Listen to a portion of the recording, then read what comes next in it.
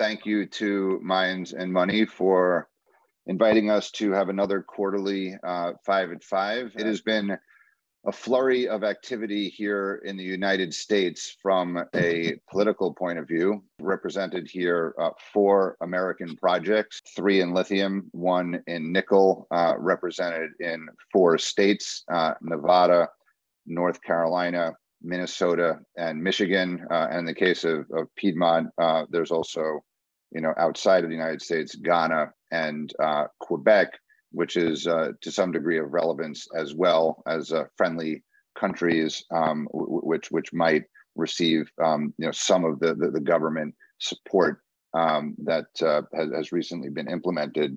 Has actually been a fair bit of legislation enacted in the United States, and a lot of it is not well understood. And in my opinion, it's actually quite underhyped. What's in train and what we're all trying to wrap our heads around and will become clearer over the next weeks and months is that there is some very substantial financial support, in particular on the supply side, rather than just demand-driven, EV subsidies, in support of battery production and also critical minerals processing that these 4 companies, here represent.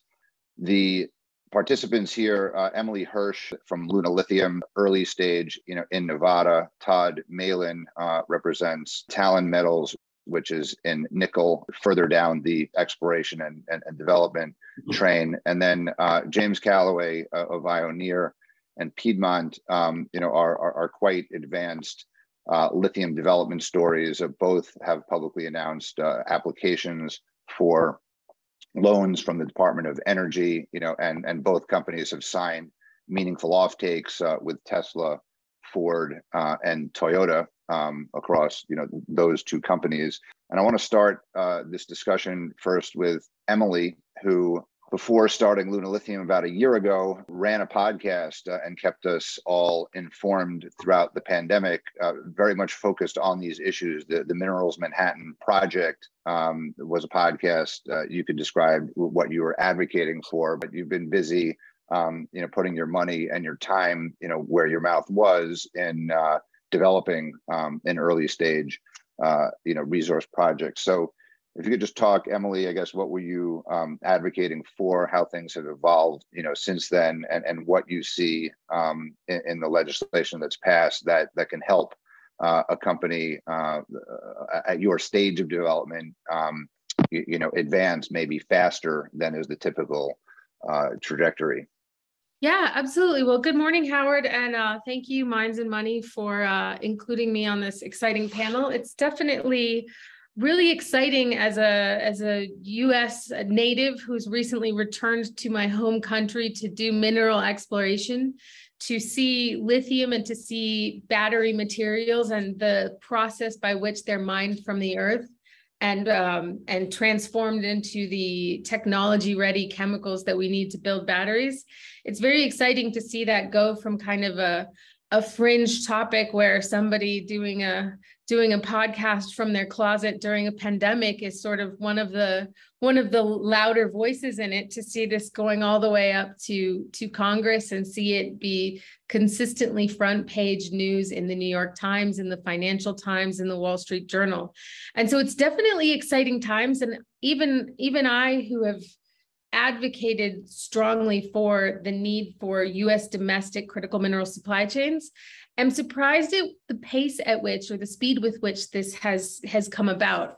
But more so than that, and from an early stage company perspective, I think that the mining narrative, or the presentation of the necessity of U.S. domestic mining for things like lithium or nickel in the Inflation Reduction Act, it does, besides the financial and besides the economics that Howard, I think you were alluding to, and I'm sure we'll talk about on this panel, this really, I think, nails down the fact that lithium ion batteries powering electric vehicles are the incumbent technology that we are seeing in the car industry today. And that this is a real step that the US has decided to put a stronger foot in front of being a leader in the future of energy space. So the impetus for calling my podcast the Minerals Manhattan Project and talking about the need to understand the role of minerals in the battery supply chain in the United States came from a sort of a call to action, if you will, that we need to get serious, that the future of energy is electrification, and the future of energy being electrification means that the roots or the power of, from a geopolitical standpoint, of the actors who will matter in the future of this energy shifting paradigm are the ones who control these supply chains and are the ones who control these capabilities to make this energy. And for the United States' standpoint, I was calling for the U.S. to take a leadership role. And so it's very pleasant to see that that has happened. And I think that we're in a position where the lithium-ion battery and domestic supply chains and some domestic mining to achieve these goals is becoming inevitable, right? It's not an if, but it's a when. But this bill and these sort of actors that you see up here, we're the people who have the responsibility to push for when and push for how this happens. And I think that switching from that kind of fringe commentary to the idea that this is mainstream, this is happening now, how do we do it quickly and how do we do it responsibly is a exciting time to be alive. All right. That sounds great. And I'm going to take your call to action and call up two slides that Todd Malin very nicely put together, because these are kind of like the nuts and bolts and meat of, again, what I consider to be not well understood and underhyped, but extremely meaningful, large sums of money are going to be made available to American and friendly country resource projects. So I covered this in a recent podcast with John Miller of Cowen on Rockstock channel. I'd encourage you to kind of look at that at some point. But why don't you, Todd, go through these two slides and then we'll carry on from there. So you have the bipartisan infrastructure law now that has $3.6 billion for battery mineral processing in the United States. And we're going to start to see some of the funding priorities of the administration come out this fall, because half of that money will be awarded in the fall. And then, there was extraordinary funding added to the Ukraine supplemental funding bill this spring that put money into the Department of Defense's coffers for the Defense Production Act, specifically targeted at the battery supply chain. And then you see everything that we can go over in the Inflation Reduction Act. I think that the thing that you have to conclude, and I've been, in Washington for 30 years and doing critical minerals work for 12 to 15, is that there's a clear bipartisan consensus that leaders in the United States are making the battery supply chain a priority, and they want to decouple from China. That's the headline across all of these pieces of legislation. And if you only look at the Inflation Reduction Act, lots of people have spent time on basically the EV support for individual consumers and the requirements that are in that provision that stipulate that the battery minerals have to be sourced from the United States or from a free trade agreement country, or from battery minerals that have been recycled in North America. And I think a lot of people are just focused on how hard that's going to be and the fact that we don't have as many sources of supply within those countries. I take a much, more positive view of this. I think that because of the other restrictions, the fact that there's a limitation on the subsidy for high-income individuals, so there's an income qualification, and then there's also a price limitation on there. It's already a fairly limited scope of cars that will be able to receive the incentive. But what it does do, and people leave out this, is provide really meaningful resources to project developers in the United States. And these credits are really only available to projects in the United States, like the Tamarack project or the other panelist projects in the United States that are basically tax credits.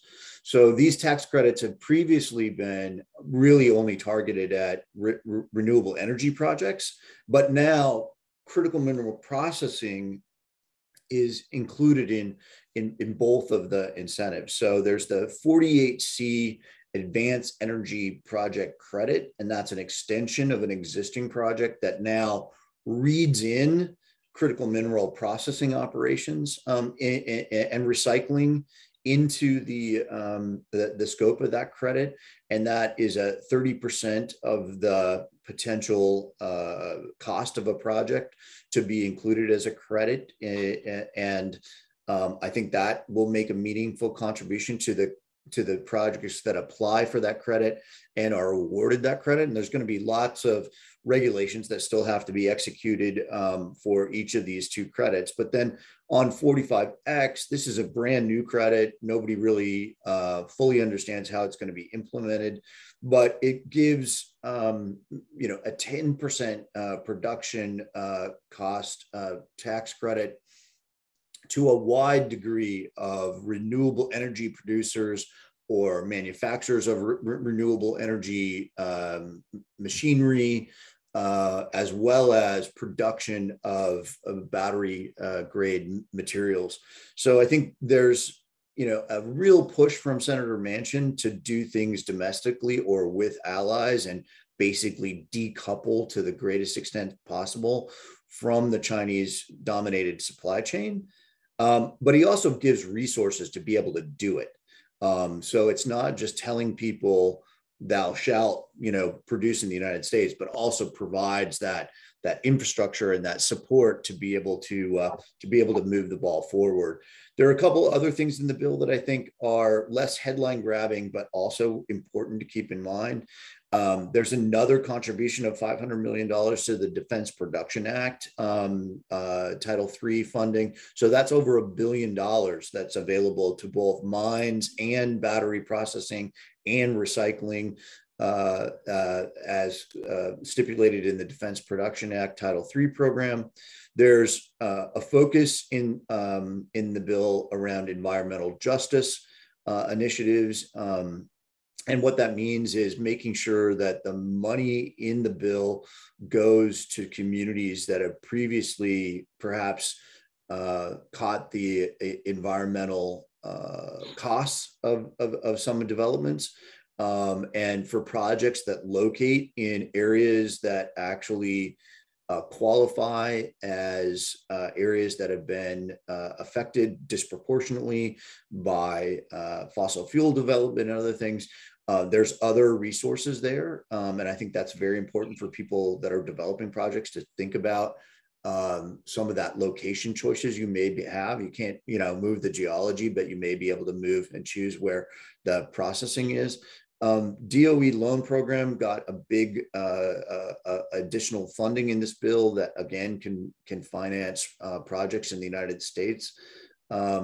Then there's a new green bank that is available for funding.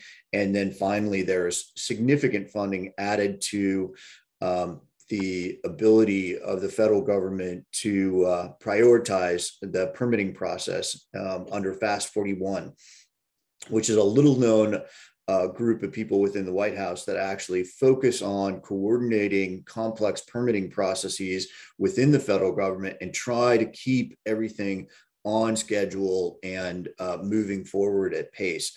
It's actually something that I think is quite positive. It exists in law now, but no mining companies have yet taken advantage of it and actually sought FAST-41 support. So there's a lot in this bill. There's a lot in the other bills that I mentioned that are very positive for the sector. And, I really don't think there's been a better time to be developing a mineral project in the United States since before the Second World War. Todd, thank you. That was a great summary. There's a lot of information in that, and this is the second of many kind of discussions we plan to have on this. Just by way of background, I forgot to introduce all of your background, Todd. So you were at Rio Tinto doing government affairs for much of those 12 years, recently joined Talen about a year ago. Rio Tinto is a partner, on the Talen project. But prior to that, you were working, for Goldman Sachs, and as you described it to me, you were, helping Lloyd Blankfein, back in the day of the Volcker rule, after the, the global financial crisis. So you certainly know your way around Washington D.C. But Goldman is a banker appointed that Ioneer has appointed. So you've been working, pretty closely, James, with them. As we did a podcast with you in 2019. I told you this morning I was re-listening to it. You keynoted the Benchmark Minerals event, and they just had another event 3 years later after the pandemic. And there's been a marked shift from what we were talking about then and what you were like envisioning and suggesting should happen is now kind of happening. So if you could just give us, the lay of the land, as you see it, in DC, and maybe you could talk a little bit specifically because your issues are, are very particular that you're dealing with. But I'm curious, you've signed 3 offtakes, with Ford, Toyota, and EcoPro. Is that a requirement, for the Department of Energy loan? So you're really deep in the weeds of and advanced in those dialogues, and hopefully we'll get a loan. Well, thank you very much, and appreciate being with all of you, and thank you for including me.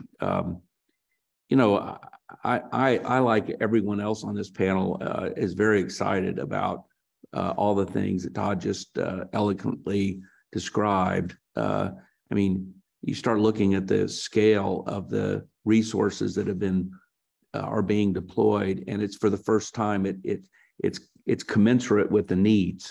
I remember going to see the Department of Defense.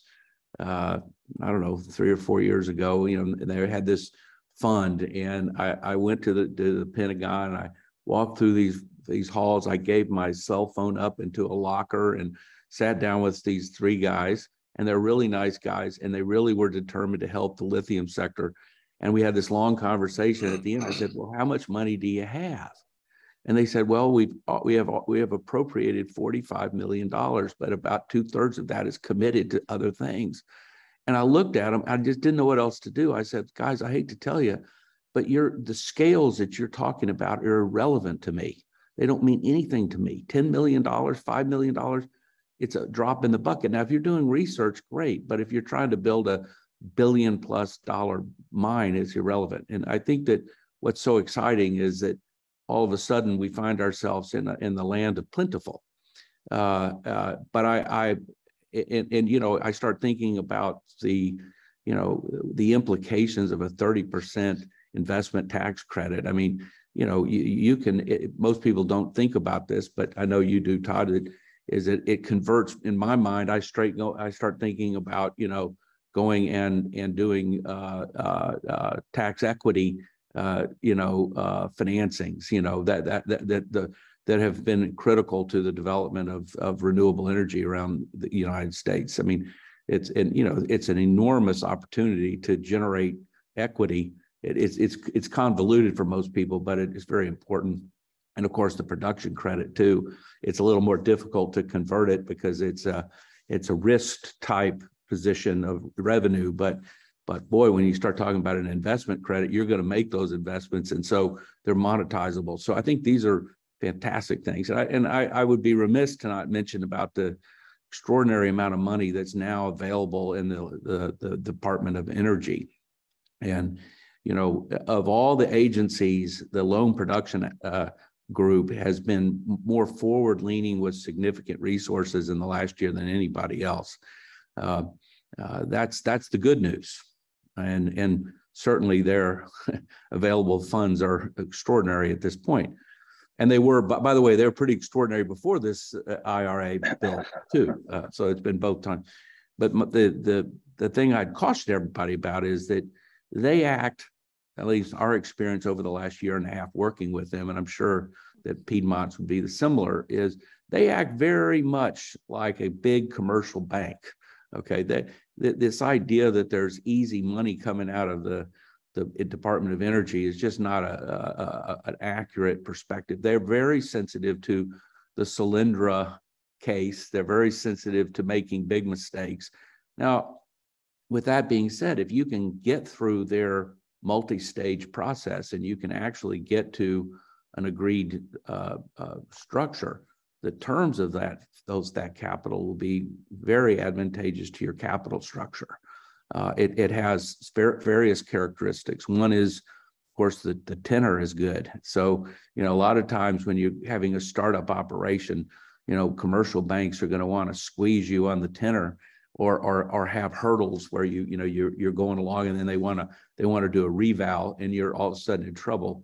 Where they're giving quality, I think you can expect sort of 10-year type tenors for good projects that have that kind of, with the support ratios, which is good. And then, of course, the interest rates are going to be quite favorable relative to what you could expect in a commercial syndicate. So I think this is good, but I do want everyone to know that it's a year and a half of really hard work to get to the finish line with those guys. It's not something you walk in and say, hey, I'd like to have it, because the way that process works, Howard, is there's a multi-phase period. It's sort of their internal review, okay, where their own team, which they have about 180 or 200 people there, and they're all basically came out of commercial banks as far as I can tell. So it's a very commercially oriented discussion.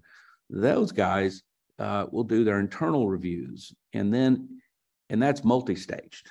And then after you get through that, that you're actually really into potentially getting some resources when you go into the formal phase. And that's where it gets expensive, because now all of a sudden you're paying for their external consultants and your team to really do a deep dive evaluation, technically, financially, et cetera, just like you would do with a big syndicate bank. That's really what it's like.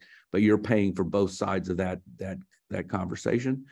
And then that you've made it through when you get a firm term sheet. So it's a very detailed term sheet that tells you, okay, we've come to an agreement. And then it's sort of a legal process after that to try to, document it up and get it ready to be executed. And it'll have CPs. So, it will have CPs that allow you to, they'll condition say, precedent. Conditions precedent. Like, for instance, that, you get a final, at least a class 2 cost estimate. So you're going to have a very high quality cost estimate from a reliable source. You're going to have, you're going to have to, by the way, take into account Davis-Bacon. So, count that one in. Don't forget about Davis-Bacon, because they're going to make you use Davis-Bacon in construction. They're going to require, forward-leaning inflationary factors are going to have to put in there. So there's a lot of things that go into these things in reality. But but look, it's there. I mean, it's incredible that it's there, and I'm excited about that. The other challenge that we all face is that in the end, all of these resources, all those different ones, are all ultimately tied to getting a permitted mine. Okay, nobody's getting any of this money until they have a permitted mine. I mean, you might get a little research money, from some source, but the big money isn't flowing until you have a permitted mine. And if you're dealing, with the federal government in public lands, that's a hell of a thing. I mean, and in general, it's a hell of a thing, because we have a dysfunctional permitting process. And you can say whatever you want about it. It's totally dysfunctional, because there's too many cooks in the kitchen, and by the way, it's very difficult to get economic considerations factored into the permit. So if you bring it up, it's like, well, we don't deal with economic matters. We deal with flowers, or we deal with Indian affairs, or we deal with this, or we deal with that. But when you ever bring up, say, hey, we have a climate catastrophe here, We need to draw down emissions as fast as we can to save the planet. And oh, by the way, your delays are costing us hundreds of millions of dollars in cost, but both internal costs as well as inflationary impacts. It's just like a blank stare. It's like, no, knock, knock, who's there? Nobody's home. And I think that this is the boogaboo, if you will, of this whole discussion. Is the government on one hand is sending very strong signals, as Todd eloquently explained, that we want to see this, but their own apparatus is deeply dysfunctional in trying to actually get it done and costing American industry. The cost of building a mine in the United States is becoming extraordinarily high relative to the world. And this is something that we've got to address if we want to have what we're all talking about. And I do want to address permitting. I want to focus on all the good things that are in the bill, and then talk about like what is still to be discussed, because Manchin, by September 30th, we'll see what the compromise on the permitting reform are. And permitting in particular is very relevant for you, James and Emily in Nevada, who are operating on federal land. It's less relevant where you're on private land. Permitting is difficult everywhere, but if you're part of the NEPA process, right, which federal land is, that is its own kind of kettle of fish. But in Minnesota, and Michigan, where Talon operates, and in North Carolina, where Piedmont operates, they're not in the NEPA process, but they confront other local challenges, which, if permitting has federal support, right, it'll spill over into the state areas. But let's deal with that in a minute. But just Sure. Austin, as you're digesting all the news that Todd, kind of talked about, how do you see this playing out, for Piedmont, not only in North Carolina, but there are friendly Quebec, who's considered a domestic source from the Pentagon's point of view, and then even Ghana, where we used to have the Overseas Private Investment Corp. There's it now called, I think, the Development Credit Corp. So we used to loan money to lesser developed countries, and Ghana kind of fits in that, and maybe have some aid available for that as well. Holy smokes. Well, first, Howard, thanks for having me. Minds and Money, thanks for having me. Great group of panelists here. I've had the opportunity to spend time with each of you previously, and it is fun to kind of go through this. And I'll first start with the Inflation Reduction Act and its impact. And it really is surprising to me where we've come from, because if you look back over the last 15 years, 2009, we had the American Recovery and Reinvestment Act. Was a $3.5 billion investment that went across, and it was matching grants. So it was a little bit different than what we have today. When the bipartisan infrastructure law came out in May, another $3.5 billion funding mechanism for the critical minerals and battery supply chain. So I was a little disappointed in that, because I was hearing the CHIPS Act at that point was over $50 billion in investments that were going into. The LiBridge effort was an effort that was taking a measure from different participants in the battery supply chain looking for it. And it was apparent that some of that information was funneling back to Congress. So when the Inflation Reduction Act started getting leaked out in July, and before it was passed, it was really surprising, the scale, because that's what I find fascinating, because it really, when you start thinking about how some of these production tax credits and investment credits will play into the support for the industry, we're talking about investments that are probably on the order of $100 billion that will flow back and be supportive to the development of this industry. We've had ARPA, DARPA, small amounts for investments. Emily referenced the Mineral Manhattan Project, and if you asked her what the reason the Manhattan Project was there, it was pretty unique, because it tied into the lithium industry. If you look back to the atomic weapons program after World War II and developing that, it was tied to developing a lithium industry in the early 1950s here in the United States. And so standing up a critical minerals industry today is really a hard lift. It's whether it's permitting reform, the investment, The timeline for doing it, it's significant. The United States has been a leader in the critical minerals industry for years and years and years. The battery supply chain. You look at what UT Austin, MIT did back in the 80s to develop this battery industry. It's really pretty significant for us here in North Carolina. Permitting is a challenge because we do have a lot of it on the state level, but we're excited because of what these investments will mean to our project. We're going to announce later this week a second plant that's a conversion plant, which will rely on resources from outside of the country. Our joint venture in Quebec or Ghana Material as a supply source for that, and it'll be eligible for these credits as well. So those kind of things will really jumpstart this industry. And as one of the other panelists was referencing, lithium ion has become the incumbent technology, and it's really because automakers decided it had the energy density to transform their transportation industry and also do the things we need to provide a better and safer climate for our future generations. And that's really the big step, is that we're going to have a battery supply chain here. We won't be able to supply 100% of our needs, but having independence away from China, it's apparent that Congress took a lot of measured ideas, put those into place, and put them in place in a way that really will allow for action to take place. That's why if you look at the things that we did, I think 13 years ago with the American Recovery and Reinvestment Act, it really wasn't the stimulus needed. Now we have the stimulus there that I think you'll see that action taking place. You've seen a lot of announcements being made from battery makers installing plants here so that they can get a portion of the component piece, but you'll see a lot of conversion and other development activity taking place going forward. I think those are probably the things I wanted to touch on, Howard, and I can get into permitting as you need, but I really wanted to describe what the government action today really is a significant step forward.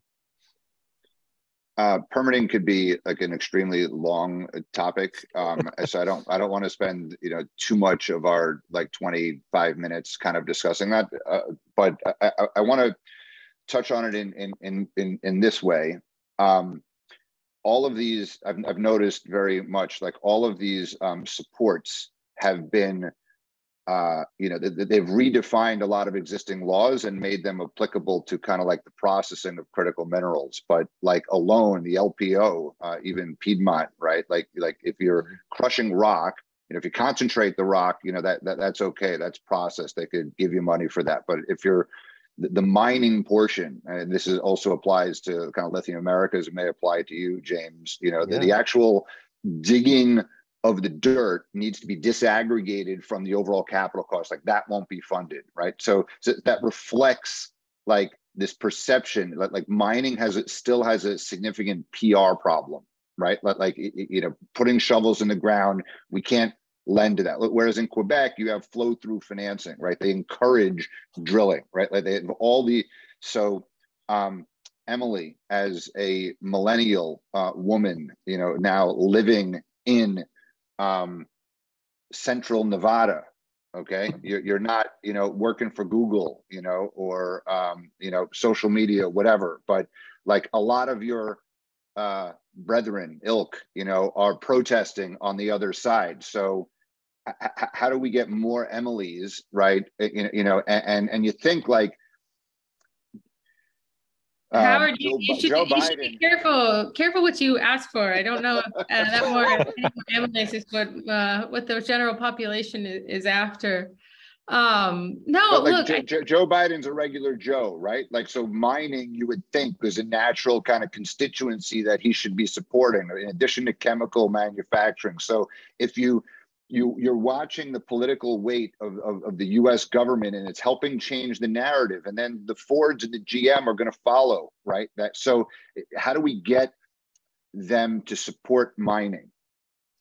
Listen, Howard, I think we're moving in the right direction, and the depth with which anti-mining sentiment is ingrained in a large percentage of the population, not just in the US, but globally, and the depth with which this idea that mining or mineral extraction is a thing of the past, is a thing, you know, quite literally almost every childhood movie that I grew up with had the mining guys as the bad guys, right? And you don't undo, or you don't shift that narrative with one, you know, slash of a government pen. And one of the sort of the notes that I've been taking down during this conversation is sort of the idea that what I see as overwhelmingly positive in this bill was that it wasn't bipartisan, right? That this was a Democrat-led, Democrat-pushed bill. And what that tells me is that the spirit of, or the goals that are outlined within this bill are going to last through a couple political cycles, because realistically, that is what we need to change the narrative. You know, unfortunately, you know, I can't just get on a podcast and tell my, I guess my millennial brethren that, you know, your stuff, it comes from a mine. It takes engagement, and engagement means over time having conversations, talking about things, driving the narrative, but also taking the time to listen to folks who think differently, and understanding the positions that the roots of and the causes of anti-mining sentiment, or why people, and there's, you and I have discussed this in the past, Howard, but there are very different kinds of anti-mining sentiment that come from different groups of people. You know, on one hand, you have local issues, right? And I'll hat tip my neighbors Ioneer that, you know, I've seen them do for years extremely on the ground communication and interaction with their local community who have questions about dust, or questions about water use, or questions about these very local impacts that this project will have. And those can be addressed in one manner. And on the other hand, or in a different manner, you have folks who, you know, identify with a social persuasion that has decided that mining is bad, that mining is not an environmental process, that it's dirty, that it's, and engaging with, or the method with which you can communicate with that group is a very different conversation that needs to be had on a very different level. And then a third group that is very important to address when talking about how to build sustainable mining in this country are historic issues of social justice that are tied up within the construction of large mining projects, not just in the US, but worldwide in history, right? You've got colonialism and mining went hand in hand in large portions of the world. And so finding the way to engage with and over time continuously communicate with those three different groups, I think is essential to, you know, I don't think it's going to cause, 50 more Emilys to pop up. And like I said, that's probably a good thing. But I do think it opens ears, and it opens conversations, and it helps break down some stereotypes, and helps maybe the folks on the other side of the stereotypes understand why it exists and work to kind of change that. And so I think we're moving in the right direction, but I do think a engagement-based constructive approach to understanding and moving forward is more necessary now in this time where the battery supply chain is mainstream than, me jumping up on a stage and being like, your phone, it's full of stuff from a mine. I think people kind of are getting that, but understanding how to get to an outcome that everybody is in favor of is the next challenge that we face. Howard, can I just add on to that? Sure.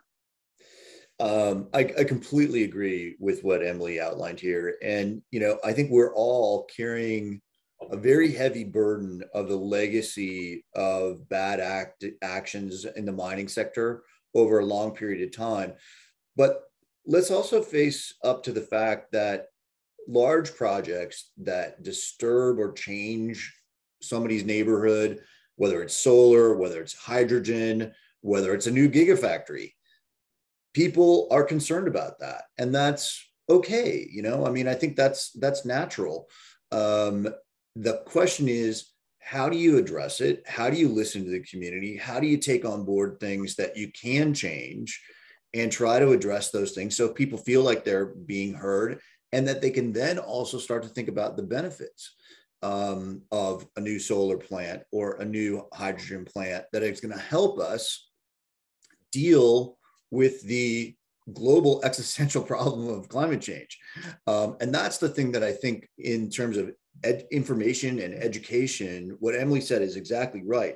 There's only so much we can do as companies. But if the president of the United States is going to stop and say, wait a second, let's talk about critical minerals, and stop talking about yes or no, but move the conversation to how and where. I think that's the thing that is really stark for me, is that you have so much attention in Congress, so much focus by the president talking about, okay, we absolutely need this stuff, folks. It's gotta happen. How do we want to do it? We want to do it with good tribal consultation and tribal involvement, and hopefully economic benefit sharing from the projects to the community, including tribes. We want to make sure we protect the environment, that we protect water, we protect the air, and you got to answer how you're going to do that. So this whole environment is not only about resources and support that's financial, but it's also the credentialization of leaders in America saying, we have to deal with climate change. We have to have an energy transition. We have to decouple from China and the reliance on China and Russia for these minerals. Let's talk about how we're going to do it. And I think that's a really important opportunity for companies like the ones on this call, and for the National Mining Association and other entities to say, let's join that conversation. Yeah, Howard, that when you talk about mining, and that, Todd was referencing the Legacy Act, that's why I'm so excited we're building the industry here in the United States, because the United States will take the right steps for ensuring that we engage, because we have a democratic constitution where you get involvement from all people. And so you have, whether it be indigenous tribes that are near a project, local communities, we want to provide an economic benefit to those people. We want to participate in things that reduce climate change or improve our climate. We want to have high-paying, safe jobs for our workers. We're not moving into a community and bringing in a bunch of people. We're hiring people in our community. So that's important to lifting up the entire thing and doing it in a manner that really is. And so Emily was referencing the fact that administrations have changed and policies have changed around democratic processes. It is exciting that this is passed in a Democratic Congress, and we can expect that it probably will last going forward. That's one of the challenges we've had over the last 15 years, is the fact that the differences that have occurred in administrations has caused so much change that there is an investment or a negative perception of what the investment for a project might be. I look at that stability that we have as being a very big positive. We still have the challenge that the wording in the Inflation Reduction Act is extracted. It's not mined. If they would have used mined, it might have been a little more pleasantly changed that perception, because everyone associates mining as being a bad thing. I find it fascinating for those of you who watch the Tour de France. They have a huge mine that's on about the 8th day of the Tour de France, and it stretches for over 2 miles long. And it's right in the backdrop of a bicycle race. And that's really, it's eye-opening to me that's not ever mentioned, because they coexist very politely in that area. And it's one that coexistence can happen everywhere. It happens in Canada.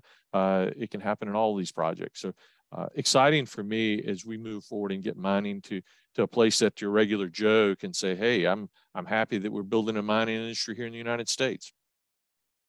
James, I want to bring you in as well. I was just thinking that, at the Fish and Wildlife Service, you could probably use one Emily and one person from Jigar Shah's team, right? So an economic, right, and someone, so it's not kind of knock who's there. I mean, I'm half joking or using your words there, But No, it is in America, you could have a very small segment, right, of resistance, right? And in the case of North Carolina or in the case of Minnesota, it could just be a very small, either not in my backyard or someone who falls in love with a flower that, you know, creates uncertainty and creates hundreds of millions of dollars of delays as you're talking about it, and cancels projects. So how do you, yeah. Well, you let know, me, you can have all the engagement you want. How do you, yeah, you know, have logic prevail? Emily, thank you for noting our team's efforts over the years and working out there in our local areas. You know, sort of, because we're running towards the end, I kind of look at it this way, that the government says that all of them, regardless of your affiliation, they all say we want to have responsible mining in America.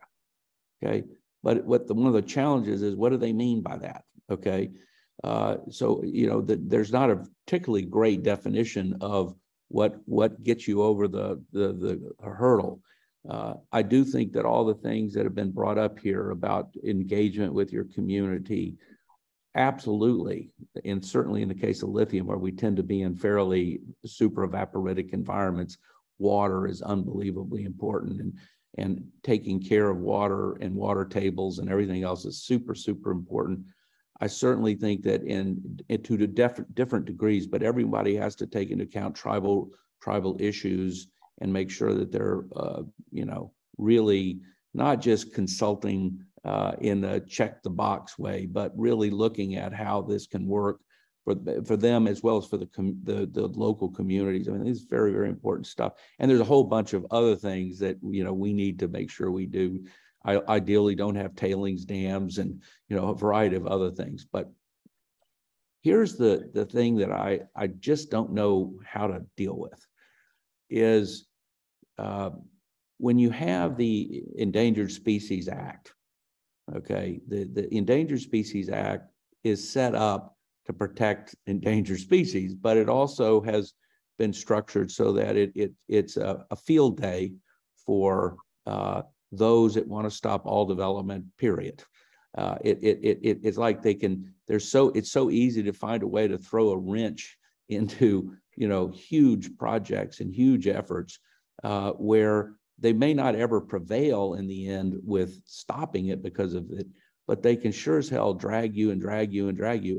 And unfortunately, you know, you would like to think that all the environmental groups are looking at, you know, ESA and they're saying, oh man, we want to work with the companies to make sure that we're very sensitive in taking care of the endangered species and broadly speaking. But there are a set of actors, okay, whose real job is to use it as a bludgeoning tool, okay, and who do not necessarily need to be linked to the truth or to science, but are really just using it as a legal method to slow you down and wear you down. And we have certainly seen that in certain actors that we've had to deal with. And they're some of the most egregious. And so I do think that there is a need for us to relook at this and, you know, how it is that we can have, you know, huge efforts. And by the way, one of the things that's really interesting I've experiencing, and I'm sure all of you have, is that the closer you get to being actually ready to go build something, okay, and these are massive projects, the burn rates that you have to sustain in order to actually have the work done to do it get higher and higher and higher, so that the burden on entrepreneurial companies accelerates very, very quickly.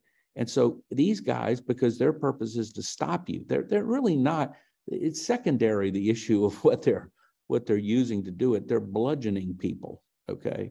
And we need to stop this. I mean, there has got to be a relook at ESA and make sure that it's being handled appropriately and not being just used as a legal mechanism to stop everything. This has got to happen, okay? Because all of us are going to be impacted by this. You show me a project on federal lands where they don't have this problem, and I'll show you somebody who doesn't know yet what they're dealing with. So I think that this is an issue. There are people that are not acting in good faith here, okay? Their objective is to stop development, okay? And that is not a good use of people's time nor this industry. Now, look, with that being said, okay, you can beat them. Okay, you can beat them. We're about to beat them. Okay, but it is a very long and expensive process to beat them. And you have to factor that into sort of the timelines of expectation for U.S. production, because a lot of the best opportunities are on federal lands. Okay, so this is something that I don't want to leave it on a downer, because I'm super excited about where we are.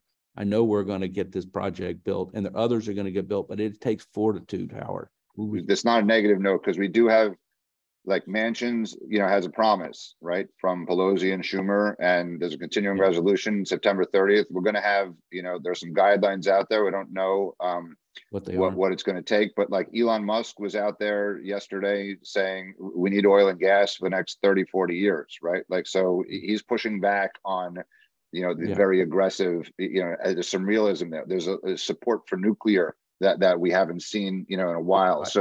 Right. So Manchin, I think, largely gets it.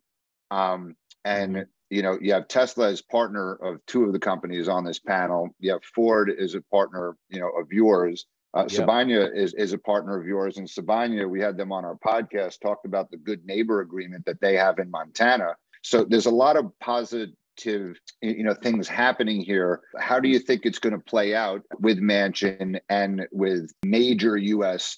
auto companies recognizing that, you need to localize, you need, for environmental reasons and supply chain security reasons, the political weight, is moving in a positive direction. But as it pertains to permitting and the reducing the ability of, Endangered Species Act, people stopping projects, how do you see it playing out? I'm an optimist about it. Projects like the ones we've talked about today, I think will get there. And as James said, it takes a lot of work, and it should take a lot of work. I mean, we are disturbing the earth, and we have to be able to show that we can do that in a responsible way, that we can close the operation responsibly, and then put up financial assurance and all of that. I think at the end of the day, the reason I'm positive, though, is because we have this new sort of focus and national impetus on addressing the climate change. The crisis of climate change requires inputs. You can't recycle what you don't have. So I think that hopefully, with a lot of effort by the auto sector, by leaders of both parties, by the mining sector, we can explain to people, A, that there is a necessity for these materials, and B, that we can do it responsibly and produce those ingredients while also protecting the environment and having people benefit economically as well. I think that's an important part of the equation. I agree with you completely, and I do think we can do it. I just wish we'd have everybody aligning, and we wouldn't have these people messing around and slowing things down. But I do think you're right that there should be great optimism. I'm certainly very optimistic we'll get ours built. I'm an engineer by training. I like to do things efficiently.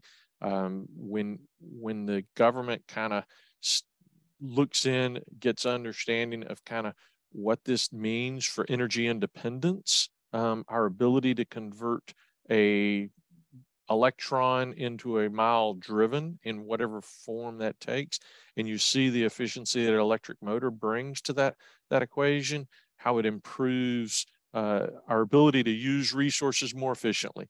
That, to me, is what brings that optimism over to you. Say, holy cow, I'm able to drive my vehicle for a third of the cost to go from point A to point B than what I did 5 years ago. So I think that perception is kind of finally setting in across the chain, whether it be at the legislative spot, the general population.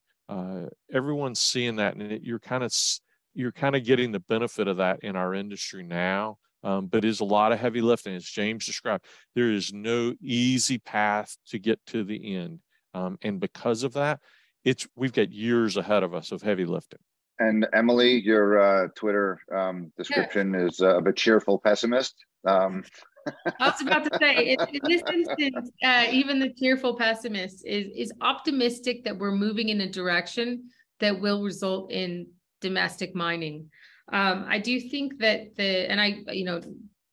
James has been in it so that hopefully it'll take me, 7 years instead of 15 to weave my way through the hydro permitting process where, he is right. There's a really interesting reality that the economics of your project do not matter to the people that you're talking about. And in order to even begin the consultation process with all of these groups, your cash burn goes way up with no certainty over when and if there's a light at the end of that tunnel.